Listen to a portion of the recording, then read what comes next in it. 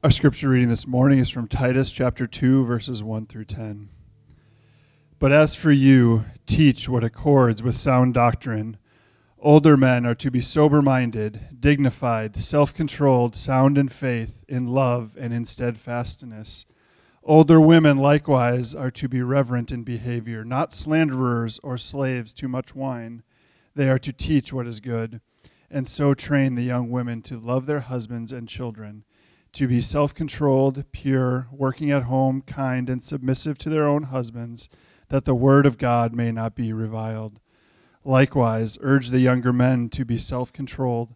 Show yourself in all respects to be a model of good works, and in your teaching show integrity, dignity, and sound speech that cannot be condemned, so that an opponent may be put to shame, having nothing evil to say about us. Bondservants are to be submissive to their own masters in everything. They are to be well-pleasing, not argumentative, not pilfering, but showing all good faith, so that in everything they may adorn the doctrine of God, our Savior. Let's pray. Dear Heavenly Father, just thank you for just this beautiful spring day that we can gather together as a body, as a family, and just worship you. Lord, I pray for this message that Mark's giving, that it be your words through the Holy Spirit, through him, and not Mark's words. I pray that you would just bless his study that he's done through this week. Just open our hearts, Lord. Give us a humble spirit that we may grow closer to you and learn more about you this morning. In Jesus' name, amen. Amen. Good morning. It's good to be together again as God's people, to be able to study His Word. Next weekend is Memorial Day weekend, right? Isn't that, or is it 2 weeks from now? It's 2 weeks from now. The reason I'm only thinking this is because we're leaving on vacation on Friday, and we're gone for a whole week. And I think like 3/4 of you guys are gone next Sunday, from what I understand. So we have Richard Lindstrom's going to come in. He's going to speak for me, for us, or to us as a church. And so pray for him as he's preparing this week for that message. And then pray for everybody who's going to be on vacation or up in the Boundary Waters is the big trip this week. And so pray that's safe for them and they come back to us, but that they really enjoy, and well, whoever's gone and us too, that we would just really enjoy God. We would enjoy His creation and family and friends and the beautiful weather, right? Not 100-mile-an-hour winds anywhere. So we are continuing in Titus chapter 2. We've really been wrestling through, or the first chapter is really about the importance of good preaching and good teaching and good theology. And theology is just the study of God. Those three things, good preaching, good teaching, and good theology, is central to the message of the book of Titus.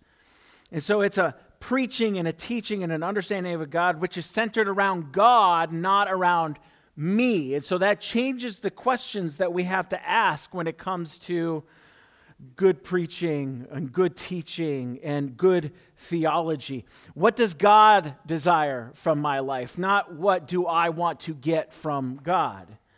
Am I saved from the wrath of God for my sins by my own works or by the works of God Himself and of His Son? How does my life point to, who does my life point to? Does it point to me and my greatness, or does it point to God and His greatness? And so churches need godly elders who hold firm to and teach the sound doctrine of and trustworthy Word of God, so that they may recognize and rebuke sharply not only those who teach false doctrine, teach false teaching, but those who believe that false teaching. And this is not done out of power and control, but for the salvation of lives from eternal death to eternal life.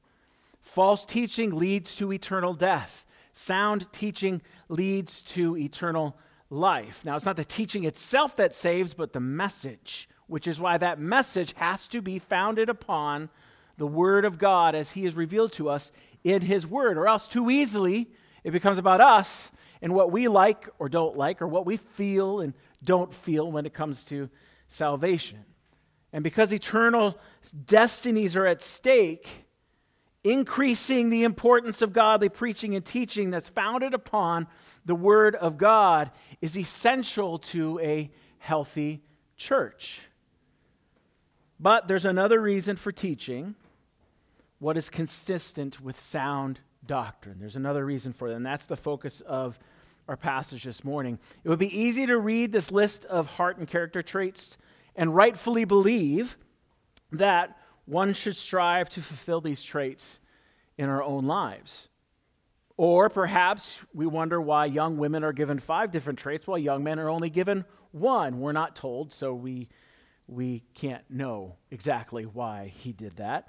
Or that young women are to be trained to be, quote unquote, working at home. But as a woman, you work outside the home. How are you supposed to deal with that? Well, he's actually not talking about being a stay-at-home mom, but he's talking about not being a busybody who spends time outside the home, which neglects the family. We're going to get to the traits eventually.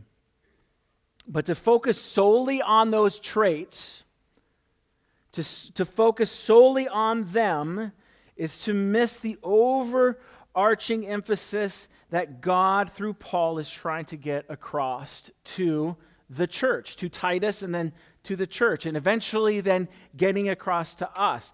To get to that emphasis, then, I want to ask 4 questions, and if you're taking notes, you see those 4 questions on the insert. What is sound doctrine? Who is taught sound doctrine? What is the cost of living out that sound doctrine? And what is the purpose of teaching and living out sound doctrine? So, what is sound doctrine? Simply put, a doctrine or a teaching, it's a set of teachings or instructions that are related to our particular subject. And so for Christians, doctrine is a set of teaching or instructions that has been passed down to us through Scripture, through the Bible, from generation to generation. It's what Jude 3 calls the faith that was once for all delivered to the saints. So in other words, as a Christian, my understanding of God, our understanding of God is given through and founded upon the Word of God, not on church or personal traditions, because those shift depending on the church, depending on the culture, depending on the situation of life. So, what is sound doctrine? If that's what doctrine is, then what is sound doctrine? It is literally healthy teaching. And this may be a helpful illustration for us. Coming to a river, just imagine in your mind, you come to a river and you have 2 options. 1 footbridge looks old and tired. Much of the wood is missing from rot, and the smell of decay is in the air. And the other footbridge looks new, with the wood having fresh green look to it. And the air is filled with that smell of freshly cut wood. It has just been built. So which bridge should you choose to cross the river? The answer is the new one, right? I mean, that's pretty obvious. Like, who would want to walk across a rotting bridge? Why? Because the healthy bridge is healthy and strong, while the other bridge looks like it's about to fall apart the moment that you put foot on it. And I like to live and not get wet or die, depending on the height of the bridge. One bridge is healthy, and one bridge is sick, if you want to call it that. So for the Christian, sound doctrine is spiritually healthy teaching that is founded upon what Paul calls the trustworthy Word of God. We can trust what God says in His Word. False doctrine is spiritually unhealthy teaching, which is founded upon works or feelings or accolades or power or prestige or any other worldly virtue or desire. We saw last week how teachers like the circumcision party were teaching things for their own shameful gain. They were saying, Yes, you need to believe in Jesus to be saved, but he's not enough. You also need to be circumcised. So one really easy way is if you hear a teaching, you go, okay, is it the gospel for salvation? We're saved by grace, not by works. Or is it a gospel plus? Is it Jesus plus? It's great that you believe in Jesus, but you also, in order to go to heaven, need to do this or do that, or give a certain amount of money, or spend enough time with this group of people, or whatever it may be. Is it a Jesus plus? That is a false gospel. Salvation is found through Christ alone, so that we cannot boast. Paul is imploring Titus and other elders that he's appointing in the church, that the church appoints, not to teach like those false teachers. Instead, teach what accords with sound, healthy, God-glorifying doctrine that is founded upon this, not this, and not this. Now, these are there, right? I don't know a true believer who does not enjoy Christ. There are feelings that come about it. And I do not know a Christian who does not think when they read Scripture. Some more in depth than some others. You need both of them, but we cannot found our understanding of God and what we believe based on my feelings, or your feelings, or your intellect, or my intellect. Because if we do that, just take intellect, for instance. If all we're doing is thinking and thinking and thinking, I know a lot of people who are super, super smart who really aren't smart. They have a lot of knowledge, but they can't apply it. Or people who if we focus too much on our feelings, maybe yesterday was a really bad day, or you had a bad morning. Anybody had that, and that affects your relationships with other people? Well, the same thing happens when we read Scripture. If I'm super depressed or super angry and I read a passage of Scripture, I'm going to see it through that lens. And as a Christian, we have to fight that. Not push it aside and say it doesn't matter. We need to think and we need to feel, but that is not what our understanding of God is founded upon. So, if that's what sound doctrine is, then who are these elders, or who is Titus supposed to teach? Now, I wrestled with this question quite a bit this past week, because Paul speaks to 6 different individuals or groups of people in these 10 verses. He begins this section by speaking to Titus and the other elders of the churches. He says, "But as for you, teach what accords with sound doctrine," right at the beginning, right? And then he spends time speaking to 4 different groups: older men and older women, younger women, and then younger men. And then he speaks again to Titus in verses 7 through 8 before addressing bondservants and slaves who were totally responsible to and dependent upon another person, who Paul calls their master. It seems like Paul is just kind of all over the place, right? Like, what? Well, hey, don't forget about these people. Oh yeah, remember these people in the church? I gotta talk to them too. But that's not how Paul writes. Paul is very methodical. He's logical. He's reasonable in how and what he writes. And so we can say with confidence that Paul has a purpose in what he's saying. So why is he addressing so many different people, so many different groups of people, and he gives some character traits more to one group than to another? Well, by touching on every individual of every age within the church, he's telling Titus and the elders not to teach only men, not to teach only women, but all men, all women, including those who were bondservants and slaves.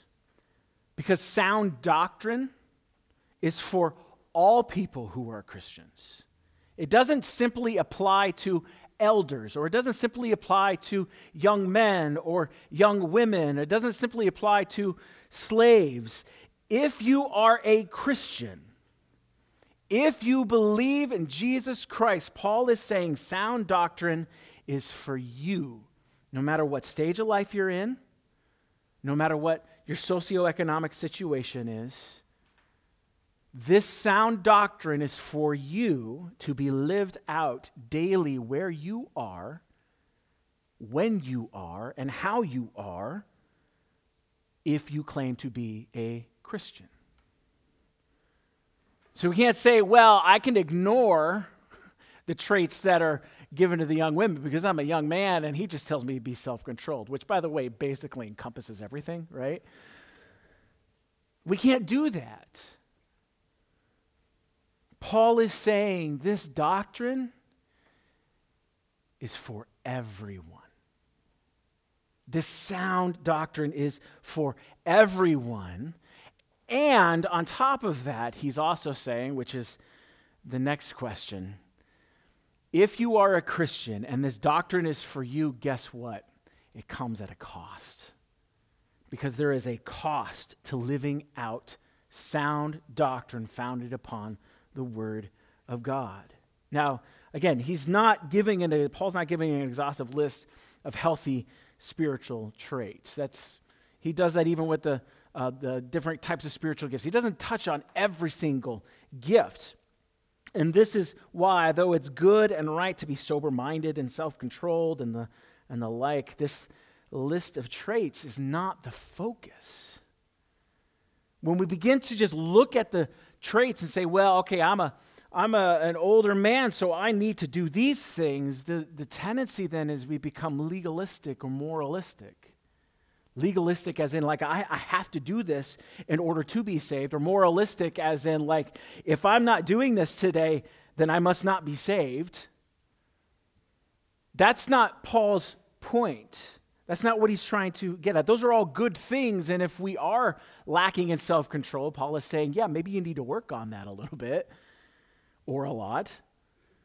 But these traits, they point to the fact that sound doctrine, sound teaching from the Word of God transforms lives. These Cretans that Titus is teaching, that he's appointing as elders within the church, that he's speaking the gospel message to in these churches, they were once all idolaters and unbelievers who lived for their own passions and their own fleshly desires. And we all are or once were in the exact same boat. That's not my words. That's God's word. In Ephesians chapter 2, turn to Ephesians chapter 2 with me. Ephesians chapter 2, verses 4 through 7. This is, this is what he says. It's actually 4 and 5. Ephesians chapter 2, verses 4 and 5. He says, but God, wait, no, that's missing here. Chapter 2, verse 1. And you were dead in the trespasses in sins in which you once walked, following the course of this world, following the prince of the air, the spirit that is now at work in the sons of disobedience, among whom we all once lived in the passions of our flesh, carrying out the desires of the body and the mind, and were by nature children of wrath, like the rest of mankind. That's what we once were if we were Christians. We were all there. We were dead in our sins. We were living for ourselves. We were allowing the passions of our flesh, the passions of our worldly heart, what we desired, what we wanted, they were ruling us. They were deciding what we would choose and not choose, how we would live and not live. We were all in that same boat. Or perhaps you're in that boat right at this moment. But then, we heard the gospel message, and something happened. Something shifted. Because in the case of these Cretans, when they believed the truth of the gospel which was spoken by Paul and Titus, they were made alive by the power of God. And this is Ephesians chapter 2, verses 4 through 7. This is how it reads. But God, being rich in mercy because of the great love with which he loved us, even when we were dead in our trespasses, made us alive together with Christ. By grace you have been saved. So Paul is saying, Cretans, Titus, Mark, Elm Creek, you have been changed. When you believe the gospel, by the power of God alone, He comes and He changes us. They were no longer to live for themselves and for their desires, but for the one who bought them at a price. And being a Christian is more than just receiving eternal life. That's awesome. That's a huge part of what it means to be a believer. I am no longer dead. I am no longer going to receive eternal death in hell, but I'm going to have eternal life with my Savior in heaven. Praise God. But there's more to it than just that. I would say that's I call it your fire insurance. I might be diminishing it a little bit. Like people get really excited. I'm not going to hell. I've got my fire insurance. I'm going to heaven. And that's what's exciting. And then they go off and they live their own life however they desire and however they want. That's not what it means to be a Christian. It means striving to be self-controlled instead of self-indulgent. It means being dignified instead of degrading, or pure instead of tainted, kind instead of cruel, submissive instead of controlling, peaceable instead of argumentative, reverent instead of disrespectful. And not just because your boss is a nice person or you like what your parents are asking you to do. Kids, this belongs to you too. If you are a believer, it's not about being perfect. But if you are a believer in Christ, that means you are being changed. To be a Christian is to be transformed and live a life which reveals that transformation to all who know us. The cost of living out sound doctrine is a life that is lived for Him and not for us. That means we can't make decisions in our life based off of simply what do I desire. Yesterday we went to Collins. It's the first time in like a year I've been there. Why? Have I not desired to go to Collins? If you think that's true, you've never been to Collins.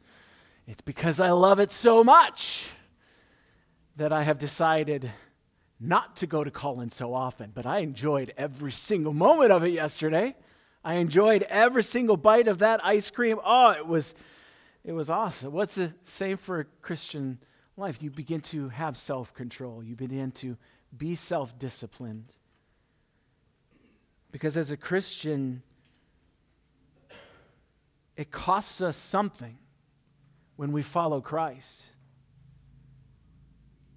It might be something as small as like self-control and not eating so much ice cream, but maybe it's making hard decisions like putting up with a bad boss and a horrible boss in order to love on them more. Or maybe it's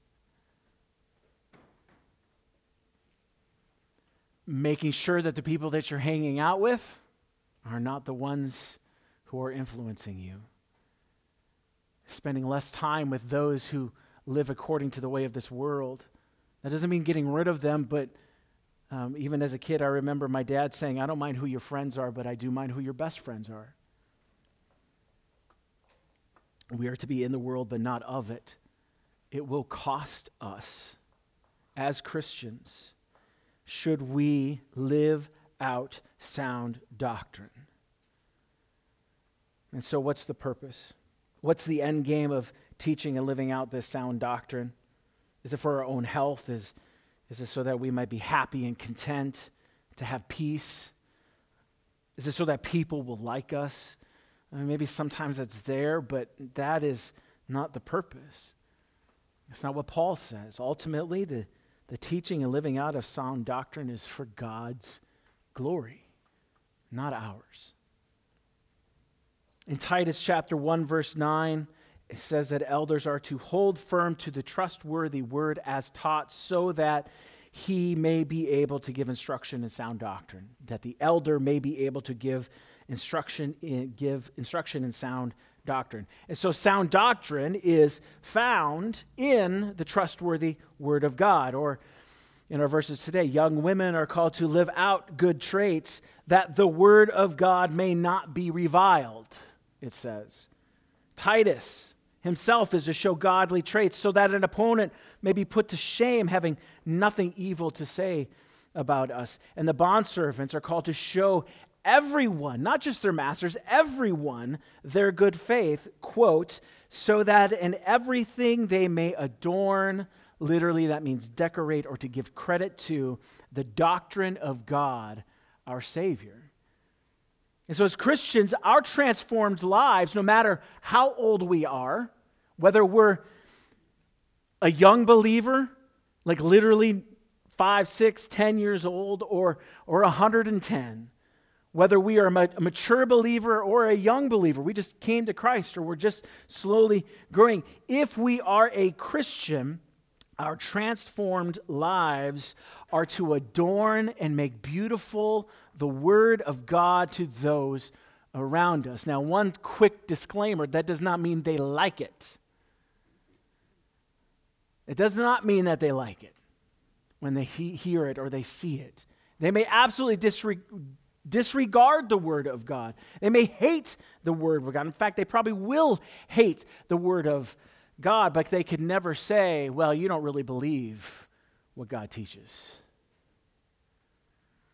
There's a reason why Titus has opponents, why Christianity has opponents. That's a word that is used by Paul, so our opponents can say nothing bad about you. That means the godly character of Titus and the Christians, their lives, their godly character is evident, and people are opposing them because of that. Now, they could try to say bad things about the church and about Christianity, but the question is are they living out what's actually taught in God's Word? And so as Christians, our transformed lives are to adorn and make beautiful the Word of God to those around us.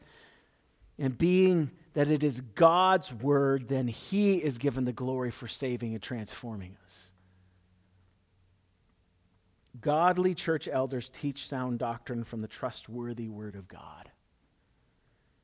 And that sound doctrine leads to transformed lives which are apparent to everyone who sees them. Those transformed lives point to not to us, but to the one who saved and changed us, as Paul says, to God our Savior. He is given the glory because Ephesians chapter 2, verse 10 says, we are His workmanship, created in Christ Jesus for good works, which God prepared beforehand that we should walk in them. Our lives as God's people are to give God the glory and point others to the trustworthy Word of God, which leads to eternal life. Elm Creek does not exist for ourselves. We get lots of benefits. I love coming on Sunday morning. I love worshiping with my church family. But ultimately, we don't meet for us. We meet to give God glory, not only in this moment as we're worshiping Him, but to learn from each other, to learn from the Word of God, so that we might be able to go out and live this out, live this life, live this transformed life. So everybody around us and the people who know us especially will say, yeah, I might not agree with Mark, I might not agree with so-and-so, but I got to tell you, they've got integrity because they're actually living out what they believe. They're not compromising. So, here's some questions. Here's the application, right? We want some applicant. What does this mean for us? Well, here's some questions that we could ask ourselves. What are my faith in and understanding of God founded upon? How do I know who God is? Do I turn to the Word of God, the trustworthy Word of God, or am I seeking it somewhere else? Am I willing to submit to the Word of God and be transformed by the work of God in my life? As I look at my own life, am I being transformed, even if it's ever so painfully slowly, to live a life which strives to adorn and give credit to the teachings of the Word of God and ultimately to God Himself? As others look at my life, more specifically, the people who actually know me, do they see a transformed life which points to the Word of God and gives glory to Him, or someone who puts on the mask of God-centered faithfulness on Sunday while living a life that is self-focused every other day of the week? If a stranger were to walk into this service this morning, if a stranger were to walk into a small group that we hold, or a Bible study, or even a conversation that we are having over coffee, two people having over coffee, would they witness lives which strive to have God's trustworthy word as their foundation and understanding of God? Or is there something else that they would say, oh, that's where you get your understanding of faith. This is how you understand God. See, God calls His people to transformed lives. Not just to be different, that's part of it. I mean, it's part of the transformation, right? God calls His people to transformed lives. In other words, if you are a Christian, you will be transformed. No exceptions. You remember, I think I said this a couple weeks ago, like my dad always says, don't ever use absolutes. Don't use always or never. And sometimes always doesn't count, right? Don't use those in your normal conversations. And there's very few times in your life where you can use those absolutes. And according to the Word of God, if you believe, you will be changed. Now, sometimes that's like super different, right? Like immediately there's this massive change in your life, and you were an alcoholic and suddenly you don't even crave alcohol anymore or whatever. There's this massive change, but 99.99999% of the people that I've talked to, including myself, it is a slow change. It is a slow transformation. It is a daily dying to yourself, fighting sin, fighting the desire to allow my own fleshly desires to control me. You know, Paul says, he talks about this battle that's waging the spirit and the flesh within each of us as Christians. And some days we fail to fight strong enough and we give in to the fleshly desires. That doesn't change the fact that we're not Christians, that we're not God's people, that we're not God's children, but then God uses that sin to transform us and to grow us and to learn. How I like to say is, you take the fruit of the Spirit, take kindness. Are you more kind now than you were 5 years ago? Or whenever it was before you were a believer? If you've been a believer for 50 years, are you more patient now than you were? And not just because you've gotten older, but you're more patient now than you were 50 years ago. Are you more loving and gentle now than you were a month ago? God will transform us. He has to. As we grow to strive to live for Him more and more, and He does that in us. His power is in us. He has taken what is dead and made us alive. Sometimes, almost always, it is a long, slow, lifelong process that is painful, but it is ever so good as a Christian.